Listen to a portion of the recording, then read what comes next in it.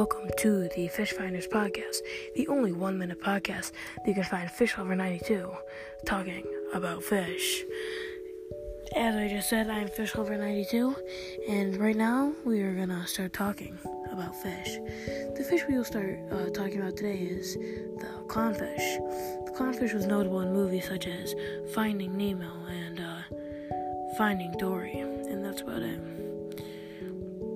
The clownfish is orange and white. Obviously, if you've seen Finding Nemo or Finding Dory, well, you had to have seen both, or just Finding Nemo, or none. But yeah, the clownfish was an anemone, and it's not actually a clown.